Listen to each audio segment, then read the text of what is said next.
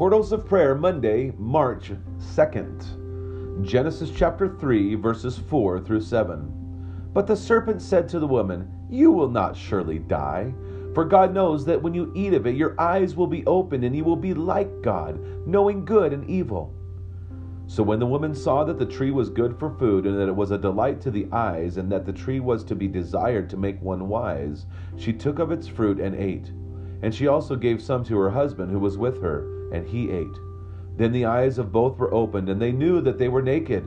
And they sewed fig leaves together, and made themselves loincloths. Psalm 33, verses 10 through 17.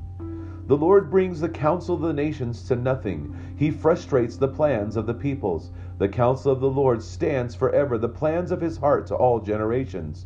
Blessed is the nation whose God is the Lord, the people whom he has chosen as his heritage.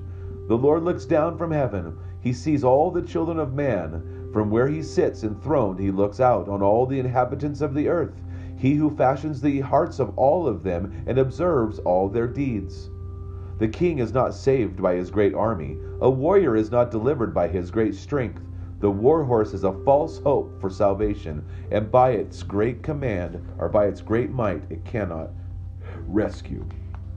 Eye-opening wisdom. Magazines, newspapers, and social media accounts seem to offer us so much wisdom. Each title assures a list of things to keep our health, preserve our marriage, or guarantee us a successful life.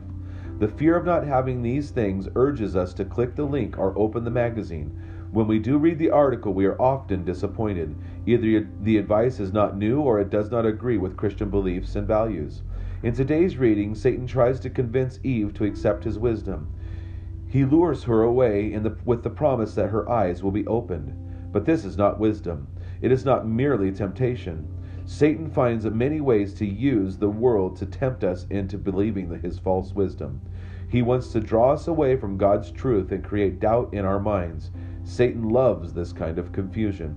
Thankfully, God has an answer for the confusion and doubt Satan creates. He gives us faith so that we can cling to him and know the truth. When we spend time reading God's word, our faith is nurtured and grows even stronger, allowing confusion and doubt to fade away.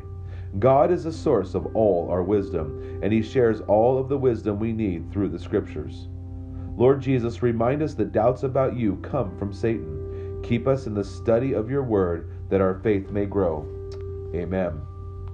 And it's true, we look at Romans chapter 1, and the Apostle Paul tells us that men exchange the truth of God for a lie. John chapter 1 says that light came into the world, but men loved darkness rather than the light. Satan is the accuser. Satan is the great deceiver. And in order for us to be able to stand against his schemes, we need to fix our eyes on Jesus. We need to think about the things above. We need to set our minds on those things that are praiseworthy, that are good.